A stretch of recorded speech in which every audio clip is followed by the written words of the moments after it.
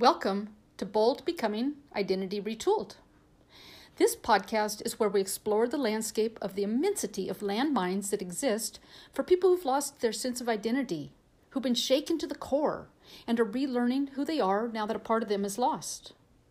It's stories of how people manage this struggle, regain their footing, and the gifts they've discovered along the way. Thanks for tuning in. Hi, Elizabeth. Hey, Julie.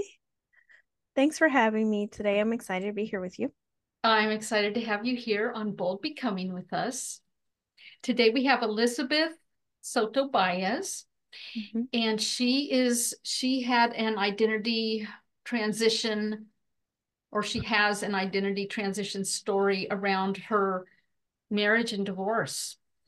And she now, because of that, all the changes she went through, which I have no idea what they were, we're going to find out, is now like helping others through the divorce process and re-becoming whoever you were before and in your new version of yourself.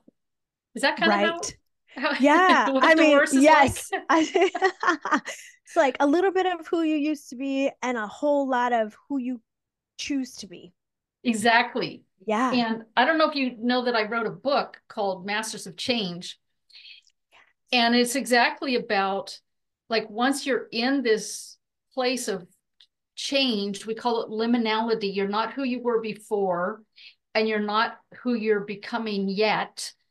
You might not even know really exactly who you're becoming, but you're like going in some direction. And you are, so the great thing about it, even though people, well, my book topic is forced identity transition, where you didn't actually choose it. Even though you might have chosen divorce, it wasn't like in the plan of your marriage to get divorced. So it is sort of forced. It's like things didn't work out, so you have to take a different step. Right. Yes. Alter the plan. It was a a deviation from the original plan for sure. Yeah. For sure. Yes, yes, yes. Well, let's hear your story, and then I usually interrupt to sort of ask about how it impacts your identity. So let's just jump Okay, into it. let's do it. Yeah. So I got married when I was 23. And when I stepped into that, I had completed what people believe or we make up in our heads as a sequence of the appropriate events of life. So I had gone to school. I graduated high school with high honors. I graduated college. I got my master's degree. I had done all the things in the correct Got order all by of life. 23. I didn't finish my Yes. master's, I think, until I was 30. But I just, they told me I had to go get work experience before I applied oh for no. graduate school. That's funny. I have a late birthday and my mom put me in school when I was 3. So Oh God. I know it's the 80s. Everything was different in the 80s. Um, and so, I graduated high school when I was 17. I got my bachelor's by the time I was 21, and then my master's. And I was like, I've done all the things. I checked off all the boxes. And then I met a guy. But what did you get your master's in? I am a certified and licensed speech pathologist. Oh, interesting. Mm-hmm. Wow. Yeah. And I was excited about that because I'm like, I'll be an educator. I speak Spanish. I can do all these things. So not only had I checked all the boxes, but it was all stuff that I chose, Right. that I wanted to do. So it felt empowering. I was like, look at me doing all the things. Yeah. And Yay to you. right. Thank you. I'm like, I'm winning at the game of life. And then I met this guy that I thought was, Wait, can I just back up just a sec also yeah. too? So if you speak Spanish, then are your parents immigrants to the United States? So my family's from Puerto Rico. And So you're from the my United States, Spanish speaking. right, Spanish speaking country. I grew up speaking it, I grew up hearing it. I knew it was an asset. It's like the second language in the States. And I thought, what an asset. Like, Right. use it to your advantage. Do something good with this skill that you have that other people wish they had. So I was planning ahead. And And so just and so I was kind of just to get a little more of the context of all this success at 23, a mere 23. Were you like a first generation college graduate in your family? Was Or I a first were generation? Let me your parents scan. go to So college? my dad did not, and my mom was going to college while she was parenting me and my brother. Oh, So how she got hard. her bachelor's before God. me, but not very much before. Um, she went to, I think she went to weekend school for like a decade to get her bachelor's. Oh my God. Mm-hmm. Wow. I was, we're gonna go all the way back. I was a surprise baby. And so Okay. my mom got pregnant when she was in her early 20s, not expected, didn't end up staying with that guy. Like it was a very tumultuous start to her 20s. And so when I came along, it was like, oh God, what am I doing? And so when she finally found a little bit of stability, she got married, she went to school all this time. And so I'm watching my mom go and do this thing. It was different. A lot of my friends' parents had already done that before they were parents, and I was watching my mom go to college. So it was a no-brainer that I was going to do the same. If I scan like my family, so Puerto Ricans, first generation, we all speak English with some Spanish, but a lot of them didn't go to college. And so I was one of just a few of the cousins of that generation that got a degree and got a master's. Not all of them got masters, some of them got bachelors. And it was just, I was really just winning. I was a Hispanic girl who beat the odds on life and was educated and using a seemingly a seeming loss or detriment, like being a Hispanic person speaking Spanish wasn't necessarily an asset, but I had turned it into an asset. Yeah, And in this country, we actually tried to prohibit right, your mom's generation from speaking Spanish. right. I And, work, that's some of the yeah. work I do as a speech pathologist in the schools, educating Mhm. families on this exact thing.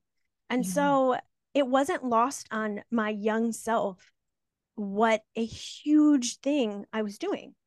So I Yeah. really was thinking, like, wow, I'm doing these amazing things. That isn't to say that I didn't have some underlying fears or limiting beliefs or stories, but I didn't know that. I was just like, I'm the Hispanic girl that made it out of the hood, that's using this Spanish language skill to change the lives of other Hispanics in the world. Let's go. Yeah. And I met a guy and I was like, oh my God, I met a guy. I got like, look, everything's going so nice. And he seemed to be a lot of the things that I perceived as important in that season of life, things that I thought I could build on. And he wanted me to see that. He wanted me to see the things that I wanted to see. And so I was like, great, let's get married because Wait, so that's the what were next thing. these things? What are the top five things that? Well, in that season of life, I was part of a religious community that he was also part of, and that felt empowering to me. He loved working with students, and so did I. So he was all about kids, and so was I, and that felt really nourishing. He loved traveling and reading, and so did I. And so I'm like, oh my God, we can travel together, we can read books together, we can be part of this community together. We can lift each other up in the things that we're up to. Like it just felt like, and we're young, so we can grow together. And as we do that, we like weave in our lives. I support you, you support me. It just felt like it all made sense. His family were beautiful humans and they accepted me right away. They thought it was great. And that felt really nourishing. I didn't have scary in-laws. I loved my in-laws. And he was Caucasian.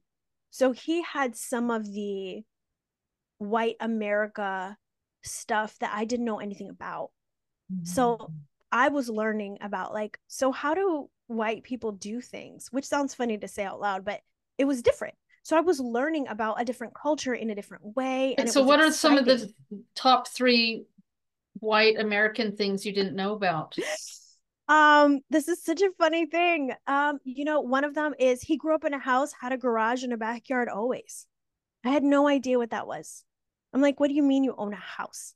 Now, we lived in a condo that my parents owned, but living in a condo and owning your own home with a pool in the backyard and your, you know, dog that always hangs out in a front porch swing. That was like TV land stuff. Mhm. And I didn't understand what that was. Um, the some funny things that I talk about now is casserole. I'm like, what's casserole?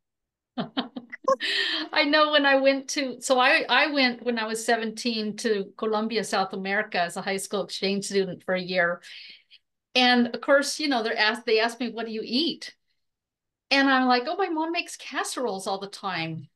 And I didn't know how to describe it to them, but and I had never thought about how do you describe a casserole? And Oh basically, yeah. in the two families I lived with, I don't know if they ever used an oven, really. Um, but anyway, it like That's funny because oven is storage. Come on, Julie, don't you know? You put all your your pans in the pants. oven. Okay.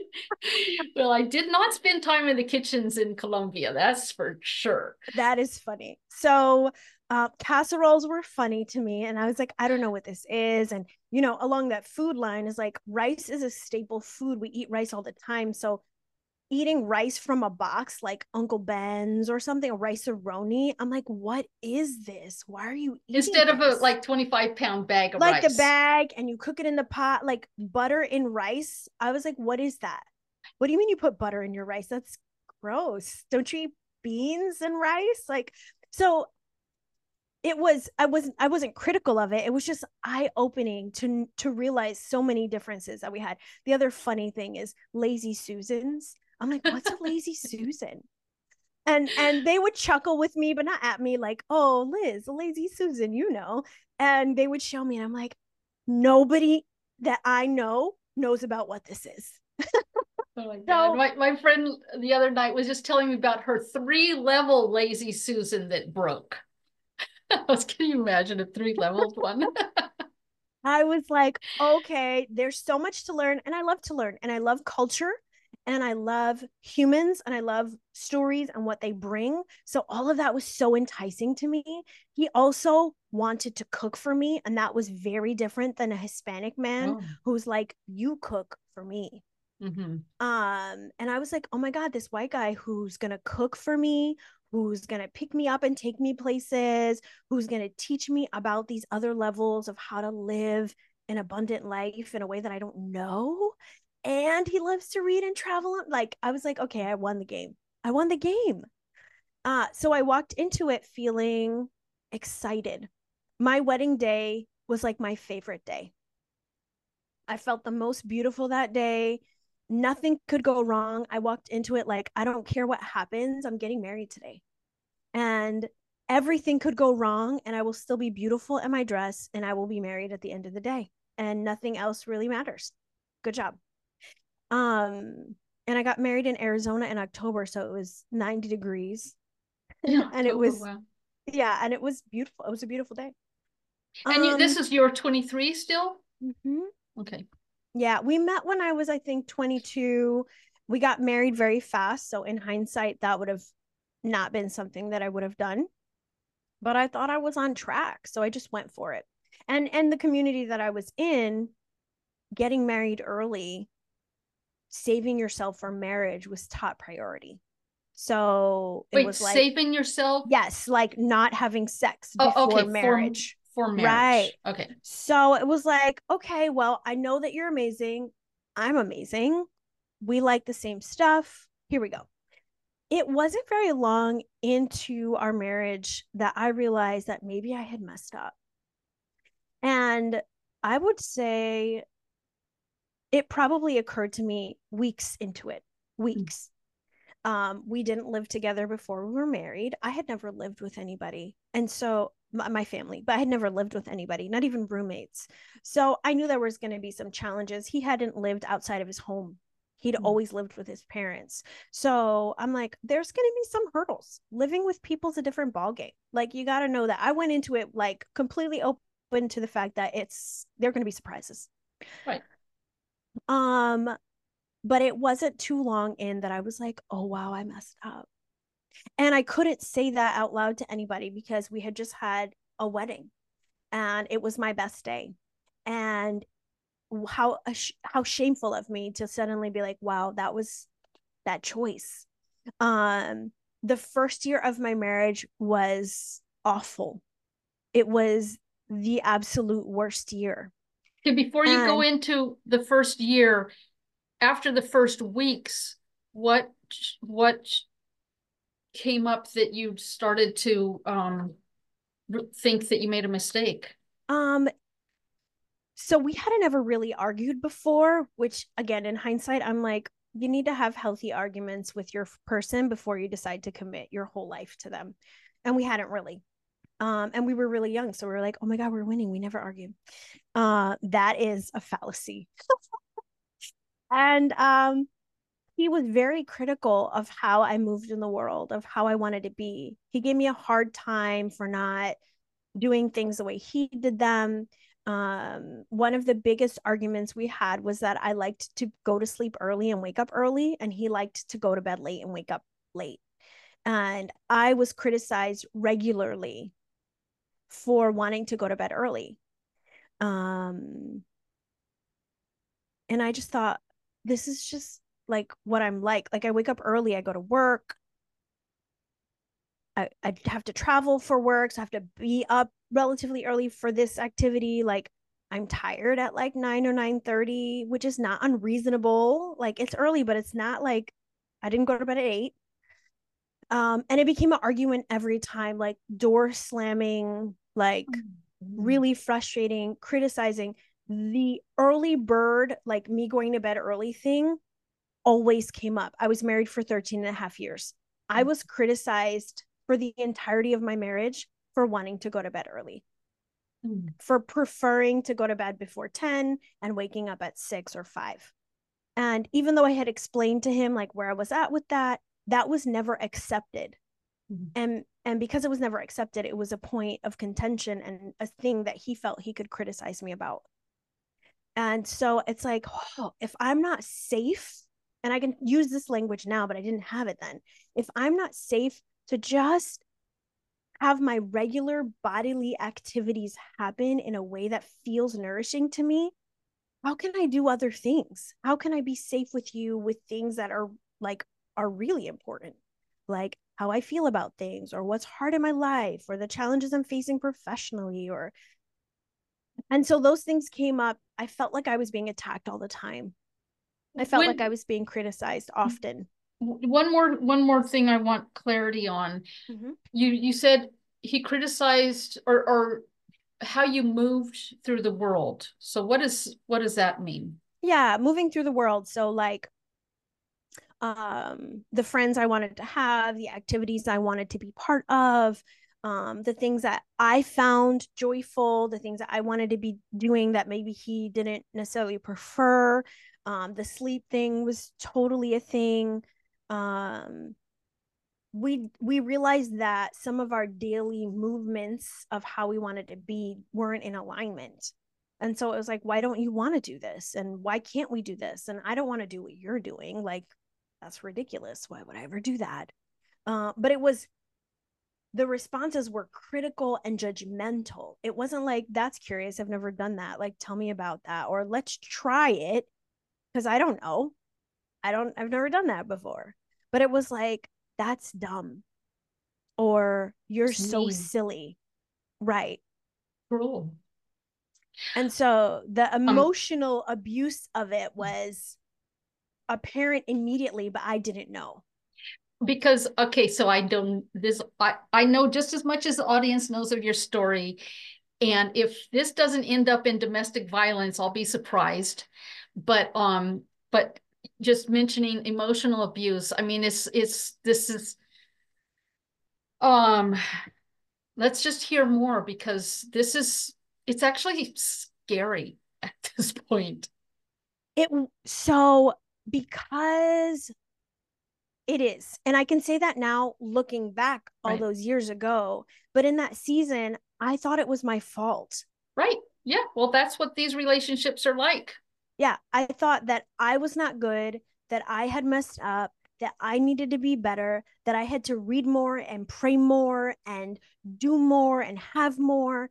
so that he would be happy with who I was and he would stop criticizing me or giving me a hard time. And I did a lot of stuff. So I can say I did it because I wanted him to be happy with me, but the residuals of it were lasting. I did a lot of self work. I read a lot of books. I journaled all the time. Like I went to therapy. Like I did things for me, hoping that my marriage would improve. It didn't. It did not end in domestic violence. But Good. but you know, I sat with a therapist one time. I did when she said this to me, I'm like, I don't know if I should laugh or cry.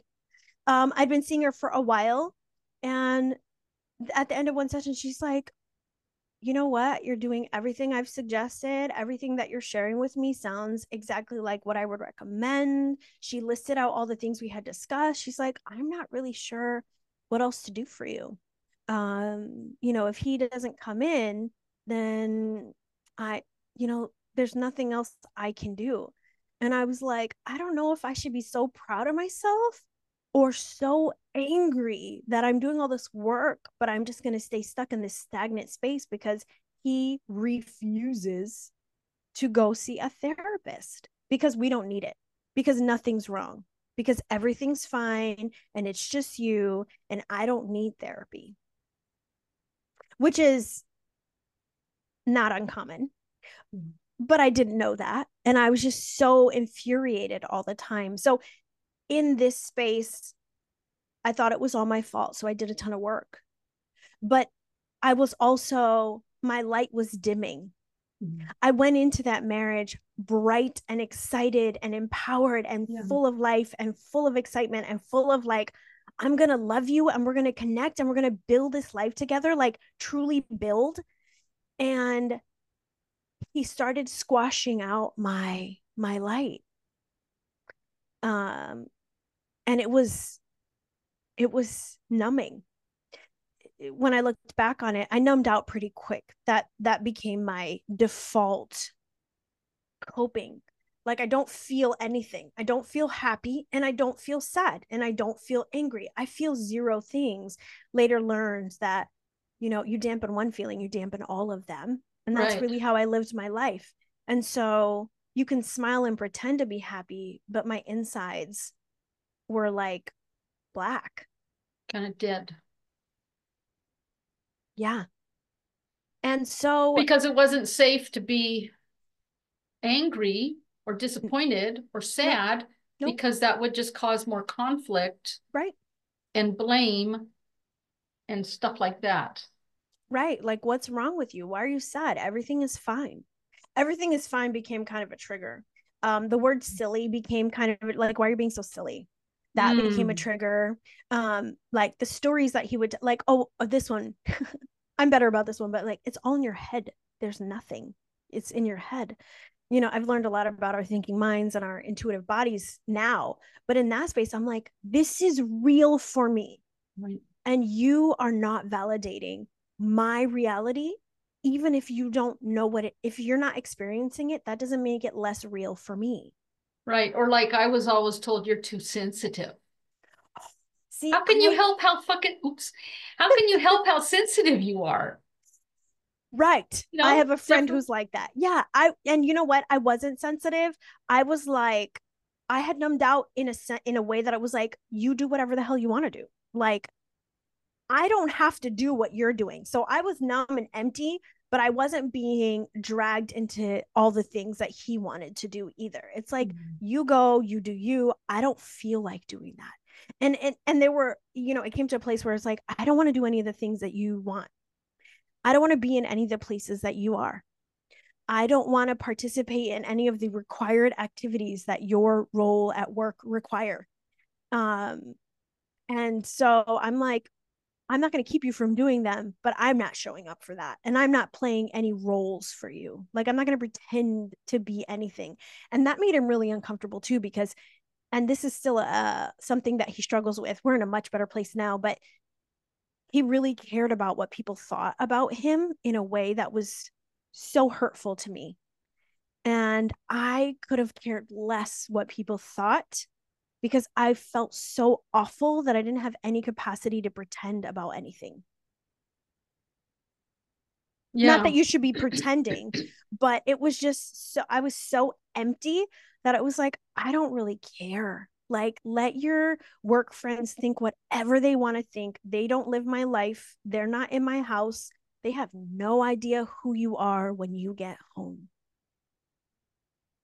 Right.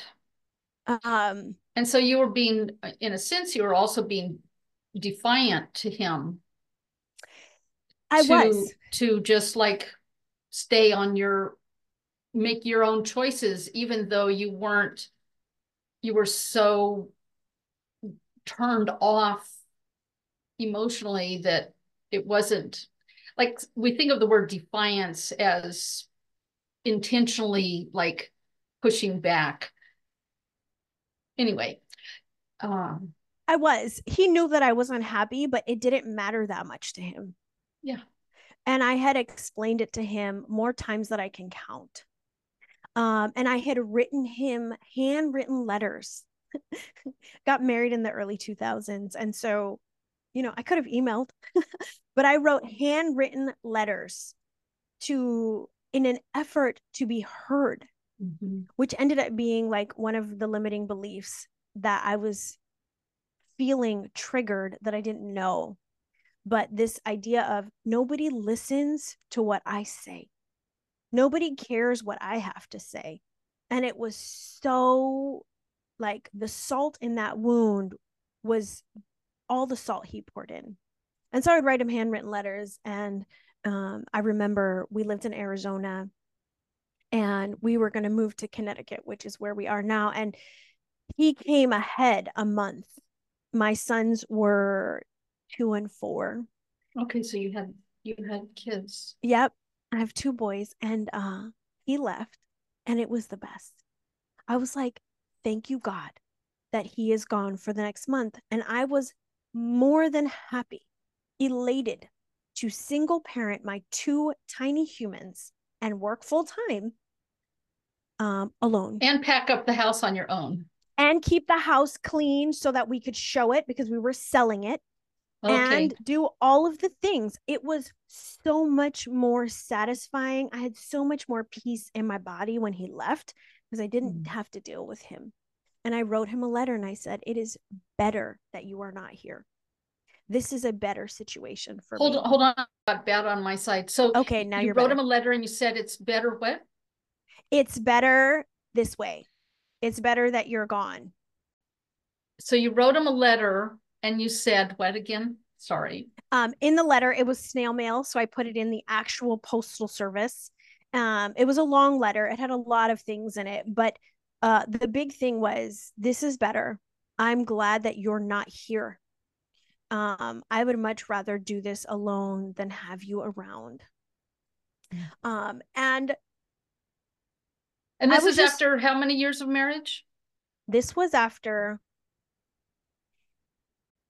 9 years. 9 years. So Um, you knew what you were talking about. yep, yep. And nothing changed. He didn't do anything about that. He never like addressed it with me when I came and moved. He didn't say, let's do therapy. He didn't say, I'm sorry this is happening. He didn't say, I don't understand, but I want to understand.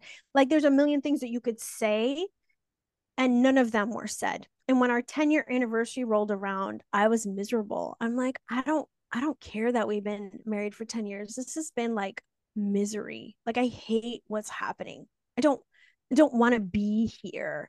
But I just didn't have the courage to leave because I walked into the marriage telling myself, you are going to be a married person.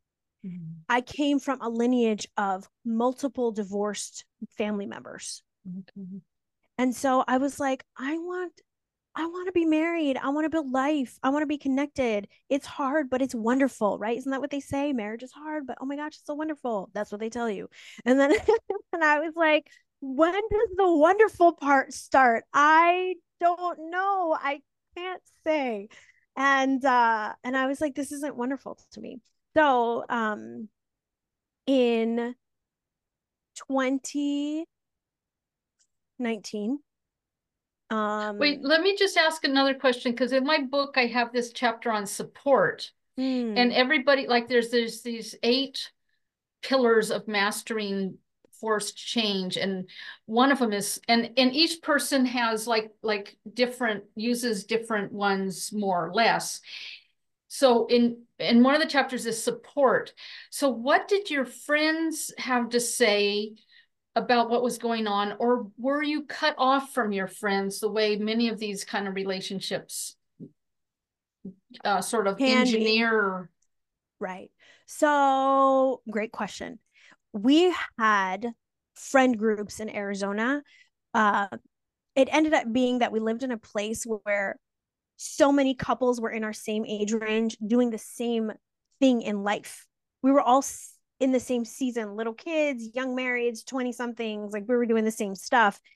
And we were part of that group, but I didn't feel deeply connected to any of the wives in this friend group. So I never ever said anything about what was actually happening. And there were, of course, parts of me that were like, it's my fault that this is wrong. So I was like, the rub was, it's your fault, but it's not really your fault. But you're doing all the work, but he's not doing any work. And what will people think?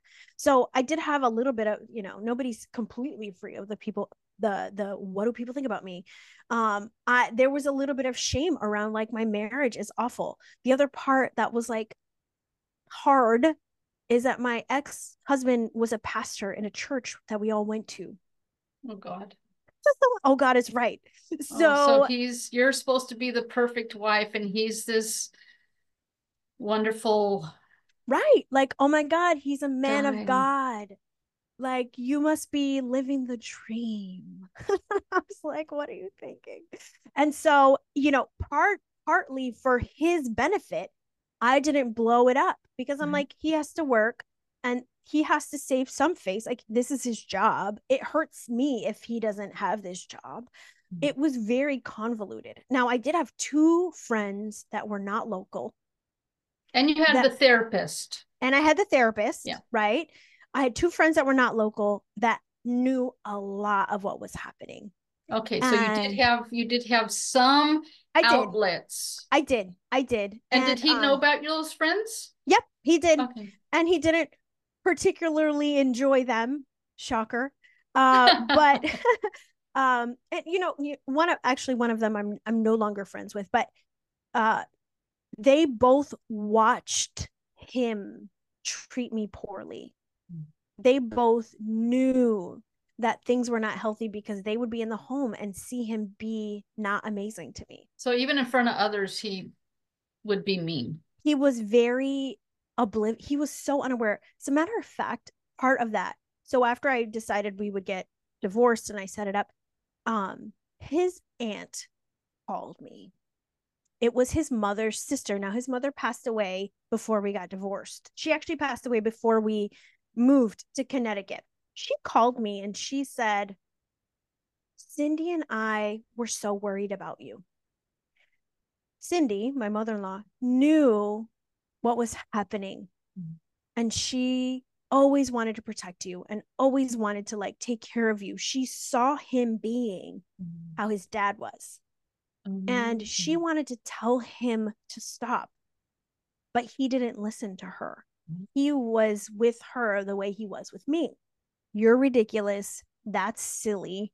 Stop the nonsense. No, it's not really like how you're saying it is. And so she never told him. But when this aunt, this woman, she's like, I'm so glad you got out of that. That was awful for you. And she was telling me stories of things that she noticed. And I was like, oh my God, people were watching this for years. People watched this happen to me. So it was both validating, like, you're right, you're not crazy. It wasn't your fault. And it's, there's some like, I can breathe a sigh of relief, but also like, oh my gosh, people watch this. And because it's scary to get into people's marriages or make comments about relationships, people just don't. Yeah.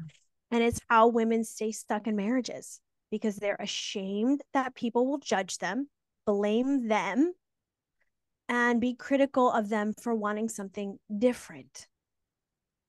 And Yeah, it's hard. I have a Colombian friend who left her husband. It was very unpleasant. He wasn't physically abusive, but he was emotionally the way your husband was, and just saying mean things. And so her Colombian, and I met her here in the United States. And anyway, she's back in Colombia now, and her Colombian family just completely doesn't understand like why she's divorced. Yep. Because he never beat her. Right. And they just didn't have the concept of, well, there's different levels of abuse, and psychological abuse is very bad too. Right. It doesn't, you don't have to have your life physically threatened to be in a bad marriage. Mm-hmm. Mm-hmm. And Yes. I can understand, because I did live in Colombia, and I'm not like 100% on top of the culture, but they do have their ideas about what women the put up with. Right.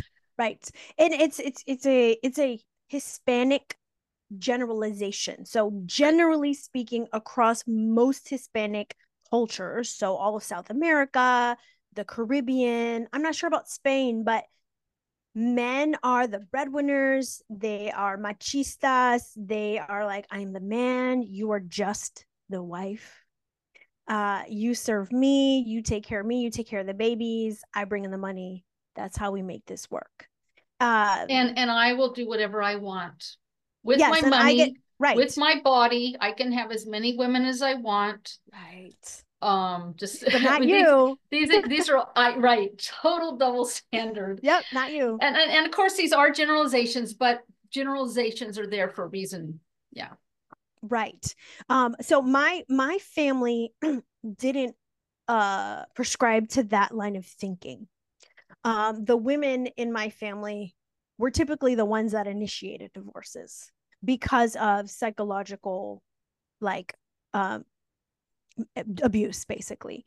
No, none of them would say that to me now out loud, but I think that's what it was. And um, so 2019 comes around, and part of what woke me up was I got an email from my high school sweetheart. I hadn't talked to that guy in 20 years. Wow. Yeah, 20 years exactly. He ghosted me before ghosting was a word. He like just up and left, no explanation, no like, hey, this is whatever. And that was awful. It was Right. bad for me. That there was a lot of residuals of that in my life, in my marriage, that being left piece. Like people just leave. Nobody Abandonment. listens and people just leave. Yeah. He found me randomly. He sent an email to my work email. I'm like, how the hell did you get my work email? Like, what are you doing? What is happening? You're the one who decided you didn't want to talk to me anymore 20 years ago. Why are you hanging out now? What's happening? And we reconnected. We had conversations. What's happened in 20 years? So many things. And on a couple of the conversations, he started to reminisce, because that's what you do, about who he remembered I was in high school. Okay, this is identity stuff. Go for it. And it was hard not to cry when I listened to who he remembered I was. And he said, you were the fun, beautiful girl that everybody wanted to be like. You made everything happen. You were in all the clubs. You organized different events. You were the smartest girl in the building. Like, you did so many things. You sang, you were part of the church, you did stuff. It was so amazing to see you know yourself in high school. Know and be yourself. Right. Now, high school Liz would never be like, oh my God, I know myself. High school Liz had lots of insecurities and identity stuff. But it's really fascinating to hear from someone else's perspective how you showed up in the world. And he I was like, at my, and this is gonna be real short. At yeah, my 40-year eighth grade reunion, the first reunion we ever had, this classmate came and and told me what an impact I had made on her. And I always thought I was a bad girl because I used to beat up the boys to be able to play in their sports games. And anyway, I was, and then a number of years went by, and just like a few months ago, I was in Portland, Oregon, and I went and visited her. And I was like, I really appreciate you telling me that, but and it turns out that she was talking about, she only knew me in kindergarten, and then she went to a different school until middle school. Because I had thought she had known me all through like kindergarten through fifth grade, when I had you know, been Mm-hmm. this person that would like beat anybody up physically who got in my way. And she's like, no, I went off to the other school. And so it was like since kindergarten, she noticed, and I was like a role model for her, because I did speak my mind, and she couldn't do that. And it was like really fascinating how you don't know who you are to the other people, Right. even as an adult, Oh, but 100%. especially as a kid. Oh, yeah. And so, Oh, yeah, yeah. you in high school, not maybe feeling as successful as you actually were, because Right. you were actually doing all those things. Maybe you didn't feel on top of the world, but you actually had huge success and went on to have more success. So this guy is telling you, and you're really sad because you're not that person anymore, or what? No, it was, no, it was, It became it, really black and white, like this compare and contrast I'm not woke you up. living like that girl. So when he talked about her, she felt simultaneously like a totally different human and like the version of me that had died and that was not fully dead. She was kind of like, oh my God, somebody sees me. It was like that moment of being truly seen, not just seeing my physicalness, but seeing the inside, seeing my soul, seeing how I am in the world. And he was the guy I dated. So he was privy to like all the things that I was really up to. And even though I felt insecure and lonely in high school, that's not what he saw. And I thought, that's really who I am, actually. And what happened to me? And I can't be married to a man who has no idea who I am. You knew me when I was 16. I'm in my mid 30s now. And you know me better than the guy I've been living with for 13 years. This is wild. I don't even like, I had to like take a step back and be like, how can a man who knew me in high school know me better now than the guy I've been living with for 13 years? That is bonkers. And that was my like scales out of my eyes, the piece that was laid and locked in, the key to the door where I knew you can't stay married. You're really done. This can't continue to happen. This man that you're married to has zero interest in understanding and valuing and validating who you really want to be, who you are in the world. Because if he did, he would have been doing it all this time. Or at the very least, he would have been curious about how to do it. And there was none of those things. And And your so, potential is just going to waste.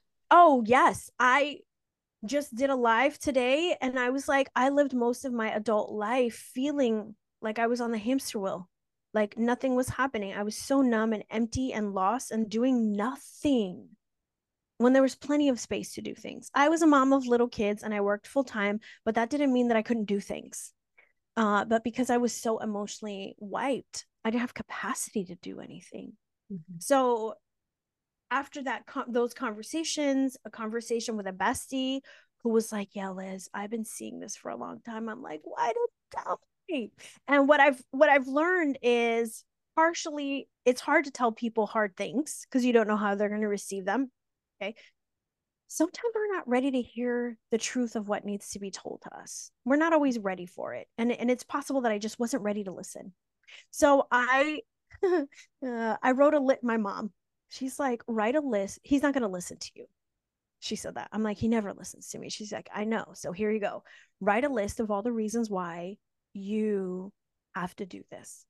And I did. And it was a long list on college ruled, like loose leaf paper. So skinny lines all the way down, long list. And he was floored, completely blindsided. And I kind of laughed because I was like, you can't actually be blindsided, can you? Like, I've written how many handwritten letters? How many times have I asked you to go to counseling with me? How many times have I told you this is hard? How many times have I said, please, we're not good? Like in clear, we are not good. Like how much clearer? I am not happy. Right. And so once I made that decision, there was no going back. Like I was free. The minute I made the decision and told him freedom, immediately, instant weight off my back. I could breathe. Actually, one of the stories that I share is I didn't realize I was suffocating, literally suffocating all the time. Actually had anxiety that I didn't know. It was undiagnosed. I would catch myself gasping for air. I would feel pressure in my chest. I even went to a cardiologist, like, hey, my heart's weird, like, help me. And I walked away from that feeling so empowered. Like I finally did something for me. And it was through that space where I was like, I'm free now. I'm But you still a walked mom. away from that, meaning the marriage? Yeah. Okay. Yeah. I mean, there was a process in that, the divorce process took time and he hoped that we would get better and he wanted to go to counseling now. And Oh, um oh, wow. Now, I was 13 like, of years course you want to go to later. counseling now, you ridiculous human. Like we should have gone to counseling before we had babies when I asked you to go. So I realized I needed to spend time by myself. I needed to rediscover who I was. And it was helpful to have connected with the guy from high school because he kind of reminded me of some of the things that I loved. And so I could explore those things again. We forget what's fun. We forget what we love. We forget what brings joy because we're so busy trying to survive. And I was finally in a space where I could move from survival mode into thriving. And that was during COVID. so Mm. so COVID was actually a gift because I had to be alone with myself, because I had to talk to me only.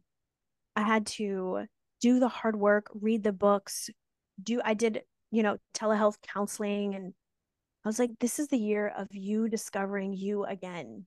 Because she didn't really die. She just was dormant. And I ended up going to get trained as a coach. I also had women call me and say, how'd you do it? Mm-hmm. How'd you know you need to get divorced? I think I Right. might need to. I think I need to do that, Liz. Tell me more. And I was like, holy shit, people, oh my gosh, people are watching. People want this. Women are suffering. It's not just me. And, now I can say you're never alone in what you feel. It's never just you. It is always other women, always other humans experiencing what you experience. And I realized, okay, I can do this work. I can support and be a catalyst of change and transformation for women who want to do that, who feel ashamed to tell their story because they don't want to be judged. And so I got training and I was like, let's do it. And it was amazing. And there was a lot of healing in the training process too, because you're a Right. client of Right. the work as well. Even as we do our work as coaches, it's still healing us. It's very interesting that the universe kind of like put your boyfriend, your former boyfriend back in connection. Well, as a coach, the clients that we get somehow have they're learning some lesson that actually we also need to learn. It's a little eerie, actually. I do. It It's like is. we don't do it on purpose, but it's like, oh No. wow, yeah. Yes, I have absolutely learned so much from my clients. And my clients are so inspiring. They show up and they're like, I want to do this, Liz. And they show up and they make things happen. And I learn from their inspiration, from their excitement about, like, oh my God, I can live this life now. I don't have to be under anybody's thumb anymore. Rediscovering the gifts that they have to offer and then putting them to work, like doing it. I'm like, oh my God, I love this so much. So it was awful. And now I'm like, it's been 5 years and it has been a beautiful, expansive, challenging, learningful ride of healing and growth and connection with myself and connection with people who actually love and want to be with me because I am me, even when I'm not pleasant. Being human. If I want to go to bed at 9 or 9:30, I get to do that because that's what serves and nourishes me. And I don't have to feel Still, you judged. haven't? No. I know. Liz, are you kidding? What are you doing? Yeah, it's like people have their biological preferences. It's just Yes, it's just what I'm about. And I should never be criticized, judged, or put down for what works or nourishes me or what's interesting to me. And neither should you, neither should anyone. yeah. And so, yes, I have come a long way. And the women that have been along for the ride since 2019 through now, they will 100% say, you are absolutely not that human anymore. Like, I can't even recognize you. You're different people completely. Mm, Um, to show up how you show up and do what you do and set the boundaries that you set, because nobody has boundaries. Boundaries are rough. And so it has been, and I'm still doing the work. And what I tell my clients and what I do in my work is, there's no destination. You're not arriving to a right. specific location. We're You growing. are transforming always. You're noticing new things about you, your blind spots, and what you love and what brings you joy will change and shift as you change and shift. And there's nothing wrong with that. Or you get to make new discoveries about things like that. So, And there's yeah, nothing wrong with being confused and not knowing whether you want to do this or that and changing your mind, pivoting. That's actually part of the job. yes. My new mantra is you can always change your mind. It's okay to Nice. do that. Yeah. And that, not knowing that, kept me trapped in a marriage way longer than it needed to, That because I was one afraid, thing. that one thing, because I was afraid to change my mind. And my mom, when I ended up, telling my ex and all the things, and my mom was around, she goes, why didn't you leave him the first year? It's like, okay, we're like 13 and a half years in this game. I can't spend a ton of time back there, but I didn't because I'm like, marriage is hard and I just got married. Like, I can't go back now. I can't change my mind after, a few months of marriage. Well, I and you have abs and you have hope that because you know that you can change, you also think maybe he can change. And so you have there that was hope. hope. 100% there was hope Yeah, I mean, like that, some people do actually change. right. Yes. There was It's, absolutely hope that we would was end not up illogical that that right. things could get better. Right. Right. And I was like, maybe everybody says the first year's the hardest. Right. And so I was like, okay, it was bad, but it's over. It's going to get better from here, right? Yeah, Yeah. well, that isn't to say that there weren't moments of like laughter and joy, but the bulk of that time was empty and numb and sad. So we're done with that now.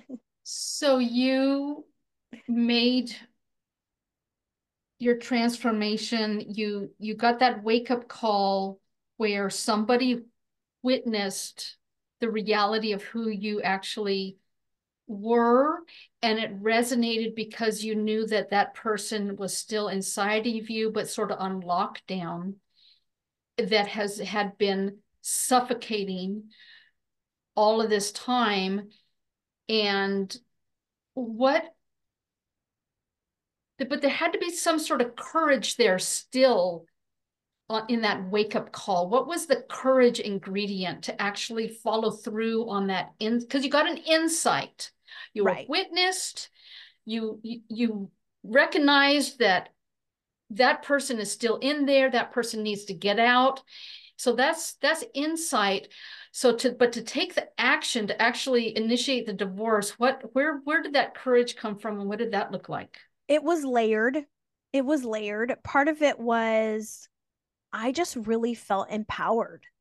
Like I Got felt an injection of, in my power in that moment. And it was like a bursting open of that trapped me. you just reconnected, some neuron stuff Yes. happened. It was like, oh my gosh, I can't be married anymore. Let's You go. you unlocked yourself through that. Yeah. Yeah. Wow. Which is fast. It was the energy I got from that realization was the first burst of energy that I had had in my body like that ever, where you just know what you know, that knowingness, that intuitive piece that is numb and closed for so many women because we're conditioned to believe that we shouldn't listen to what we know in our bodies. And so I had that burst of knowingness, but then I had the women like who'd watched me. My friend who was, That's the layer. yeah, these are the layers. And I'm like, this is what happened. This is what this guy told me. And both the women that were closest to me were like, yeah, Liz, we wondered what happened to you. Like they verified that, like, you haven't been that person that I met like at your wedding. You haven't been her in so long. I was like, oh my God, what?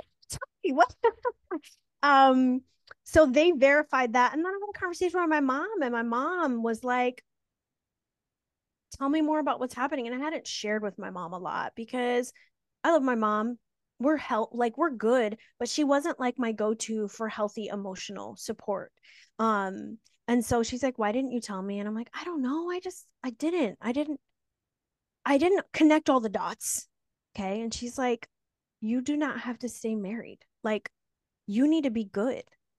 And there's something about your mom telling you to do something or not, that even as a grown up, that does something inside of you.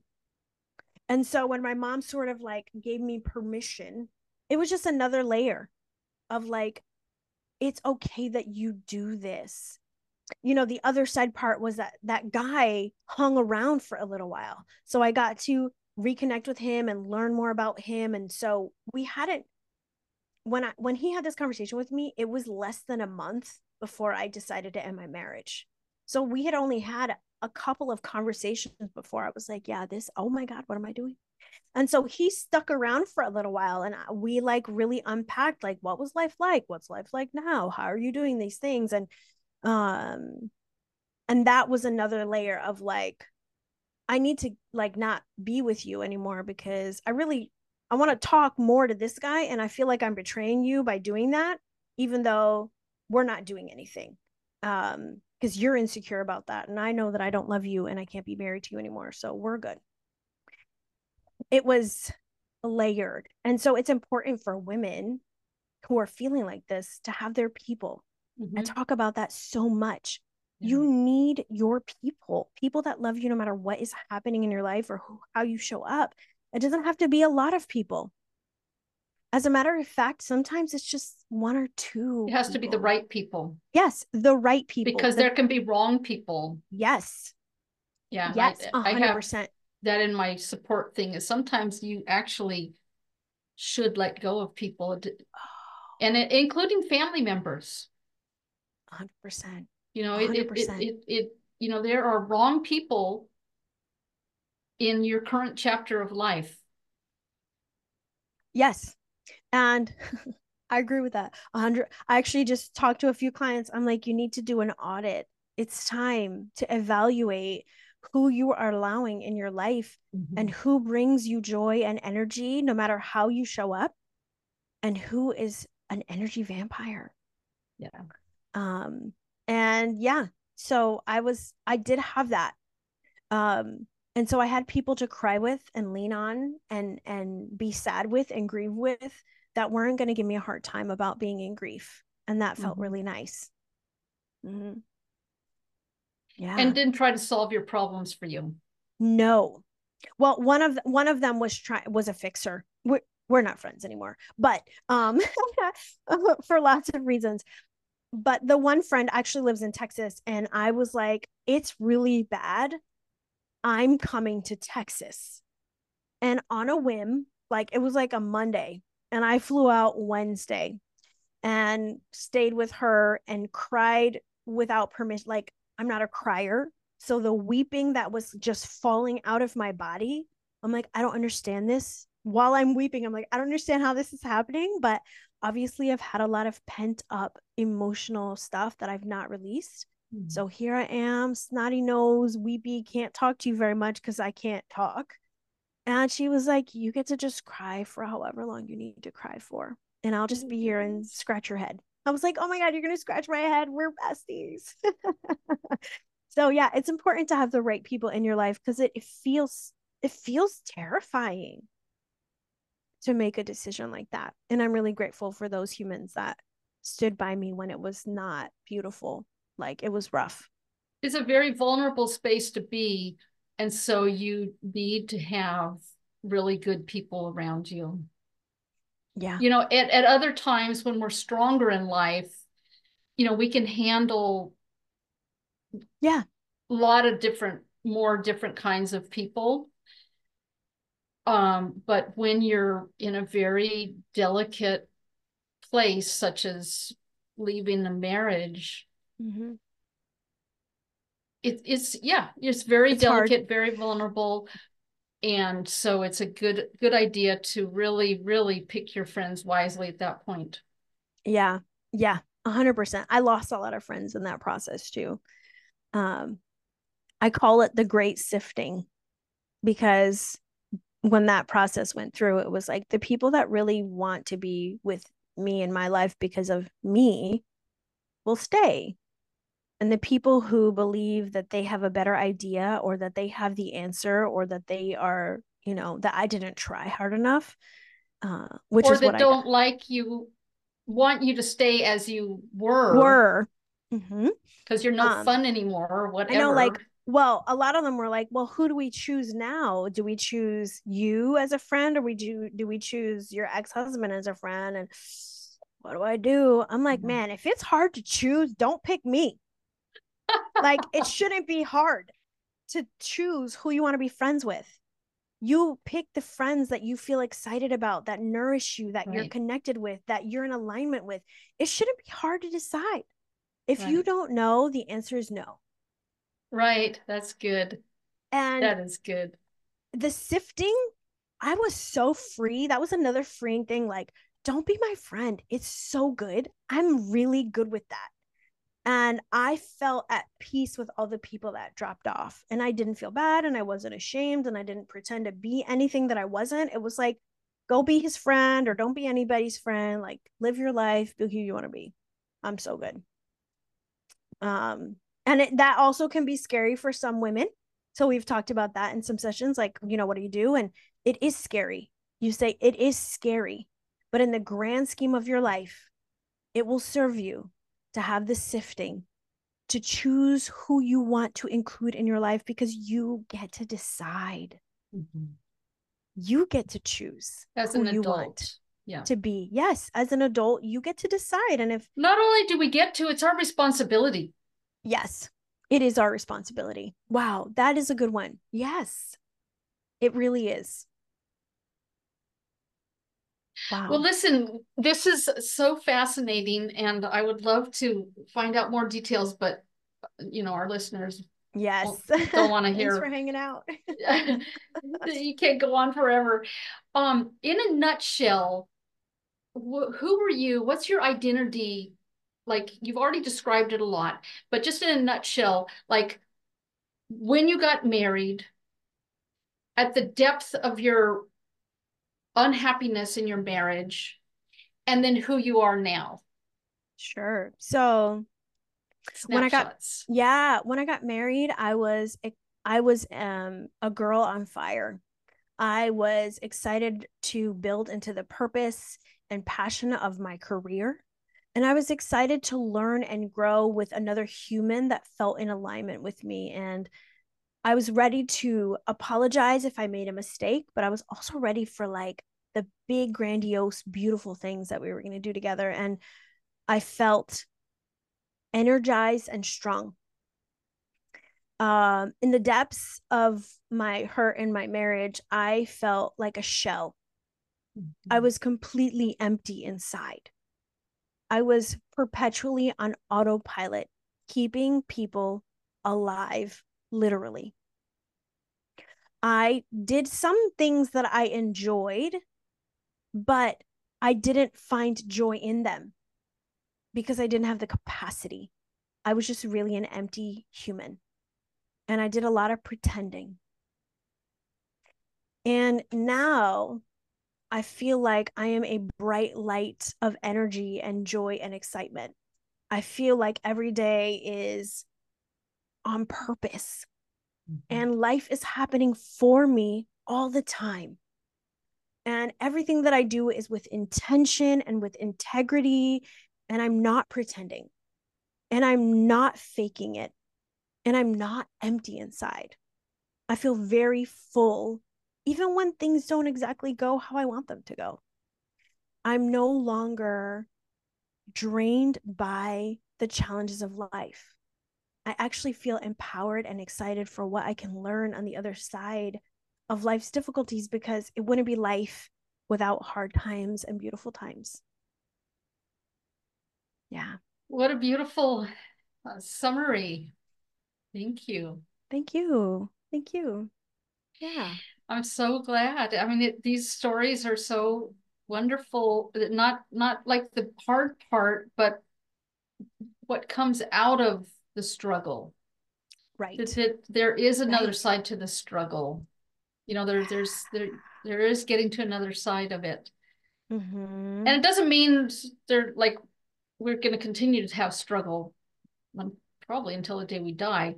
But it's just, you know, for those people who are super unhappy right now, there are ways to be happy again.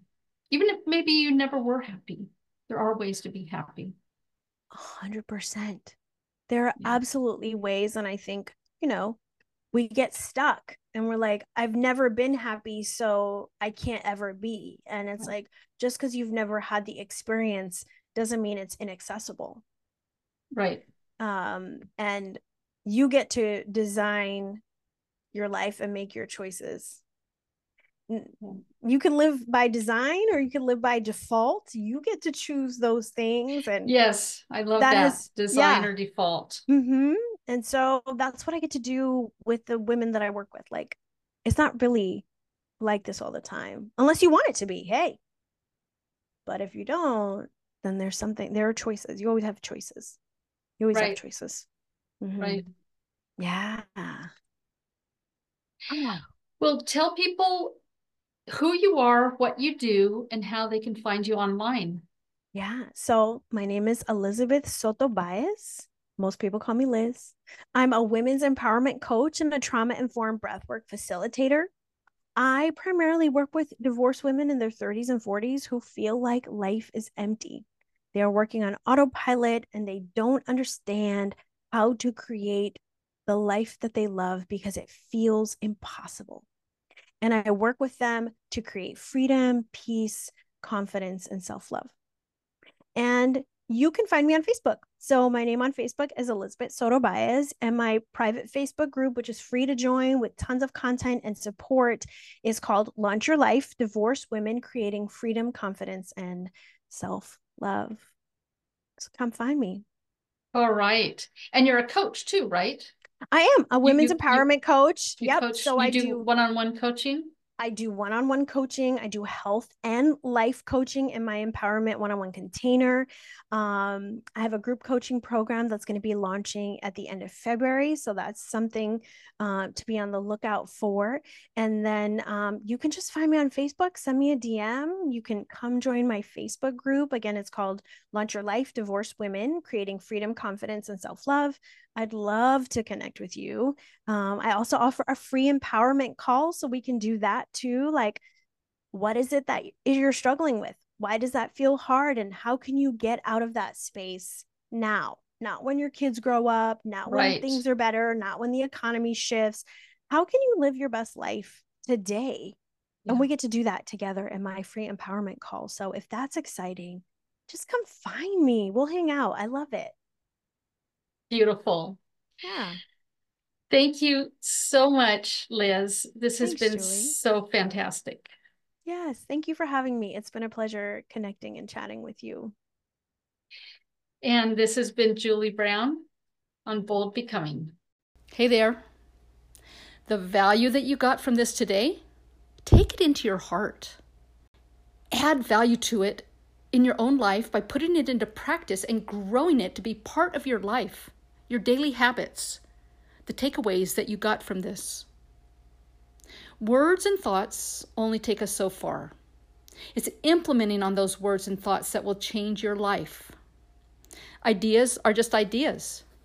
Taking action on ideas is where growth happens, and freedom emerges from growth. Freedom from our past invisible binding. We're here to grow and release ourselves from our past constraints. With awareness, intention, and through taking action on new choices, we evolve. In this process, we exalt our pain and suffering into wisdom that empowers us. We all have the ability to transform and become that person we yearn to be. If today's episode added value to your life, please share it with others. And make sure to subscribe to Bold Becoming Identity Retooled. And if you might, take a minute right now and leave a review so that others can find out about this podcast. If you'd like to contact me for one-on-one coaching or to get on the wait list for my Tough Stories workshop, send me an email and we'll be in touch. Be sure to check out our free Facebook group of Bold Becomers. The link's in the show notes.